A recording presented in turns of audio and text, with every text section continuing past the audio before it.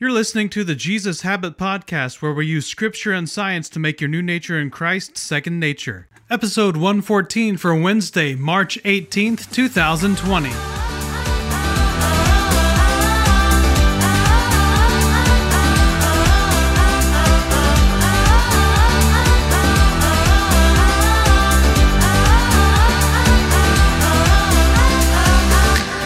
Do you struggle to remember the name of someone you just met? Does it bother you when you can't remember someone's name? Well, it bothers me. I feel like I'm dishonoring this person because I couldn't remember the most basic piece of information about them, what they call themselves.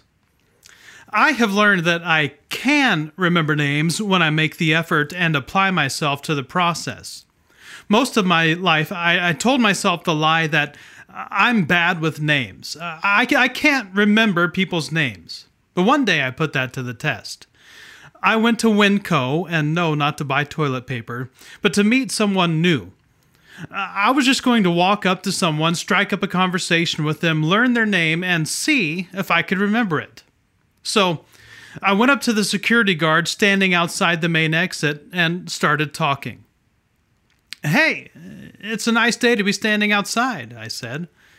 "Yeah, better than being in an office," he replied.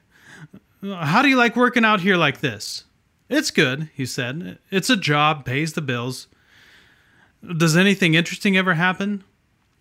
"Most of the time, I just have to tell people they can't park here to load their groceries." Well, I was far enough into this conversation that it was time to ask him his name or walk away. So I worked up a little courage and said, "My name's David. Nice to meet you." Do you know what happened? He replied with his name. Do you want to know what it was? Damon. To this day, I can remember his name. He was a nice guy, worth getting to know, as most people are. Sadly, I'm not always that intentional. In fact, I'm rarely that intentional. I know I can, I just don't. Another sad thing has also happened to me. I've been in full-time ministry for 20 years now. In that time, I've worked with thousands of different people, from choir to worship team, sound and tech, teachers and preachers, and small group leaders. There have been a lot of people. What's sad to me is when I recognize someone's face that I worked with, sweated alongside in some capacity, but I can't remember their name. It's awful. Do you ever do that? Do you ever feel that way? Do you ever experience the same problem? Well, today, I'm not going to solve that problem, but a related one. You can remember names, by the way. Oftentimes, you just have to stop telling yourself that you can't. Try it. But let's look at 1 John 4:17b. Just as he is, so also are we in this world. Especially in the context of verses 16 and 17, what does John mean by this phrase? The context is abiding in God by loving one another, and to have confidence on the day of judgment instead of fear, because as he is, so also are we in this world. Well, what's John getting at? Probably a couple of things. First, we are like Christ. There's no way we could really get into this today in depth. In fact, I'm working on a book that wrestles with this idea in much more detail. But John is saying that somehow we are like Christ. But how? Second, John is definitely giving us assurance that we don't need to fear God's punishment when we are abiding in the love of the Father by loving one another. That's clear. In 1 John 3:1, John said that we are children of God by the love the Father has lavished on us. We're children of God. We are his children, sons and daughters. And in chapter 3, verse 16, he says that we ought to lay down our lives for our brothers and sisters in Christ. Earlier in the letter, John said, "The one who says he abides in him ought himself to walk in the same manner as Christ walked." And as we said on Sunday and yesterday, we don't have to fear God's judgment when we are genuinely loving one another. Go listen to yesterday's podcast for more on this. But what is John really getting at here? Well, it helps to know the context of the entire letter. John wrote this letter to deal with the Gnosticism that was starting to creep into the church, that was leading people to a higher, secret knowledge other than Jesus. And a big part of John's motive in this letter was to keep the church on the right path. In 1 John 3, 7 and 8, John says, "Dear children, do not let anyone lead you astray. The one who does what is right is righteous, just as he is righteous. The one who does what is sinful is of the devil, because the devil has been sinning from the beginning. The reason the Son of God appeared was to destroy the devil's work." John was giving the people tests. Remember that from the beginning of the series, that he wanted the people to test the spirits to see if they were from God or from the Antichrist.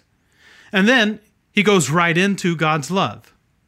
What do you think John is doing, talking about love and being like Christ in this world? He's telling us how to identify followers of Jesus. In other words, love is the earmark of a true follower of Jesus. A person who lays down their life for a brother or sister in Christ is a true follower. It's not just the name that matters, it's what's in that name. You can call yourself a Christian, but if there isn't any love to back that up, there's nothing in that name. And that's part of the reason the name of Christ is so weak right now. There are too many believers who aren't sacrificially loving one another. Not only does God never forget our name, He knows us by what we do. See, I can remember people I've served with by their face and that we did some worship ministry together. You can probably remember the people you served alongside in various ways too. Well, God remembers us in the same way.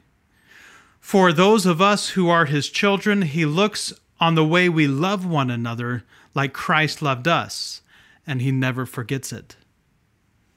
It's not just God that is affected by it either. It's how we shine our light.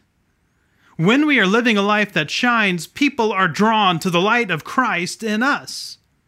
But if we walk in the light as He is in the light, we have fellowship with one another, and the blood of Jesus, His Son, purifies us from all sin. In a commentary about this chapter, I found this story. It says, actor Cary Grant once told how he was walking along a street and met a fellow whose eyes locked onto him with excitement. The man said, "Wait a minute, I know who you are. Don't tell me. Rock Hud. No. You're..." Grant thought he'd help him, so he finished the man's sentence. "Cary Grant." The fellow responded, No, that's not it. And he continued on. When we're walking in the light as He is in the light, sacrificially loving one another, people may encounter us and have a strange feeling like they know us. They may come up to you and say, "You look familiar to me. Is your name?"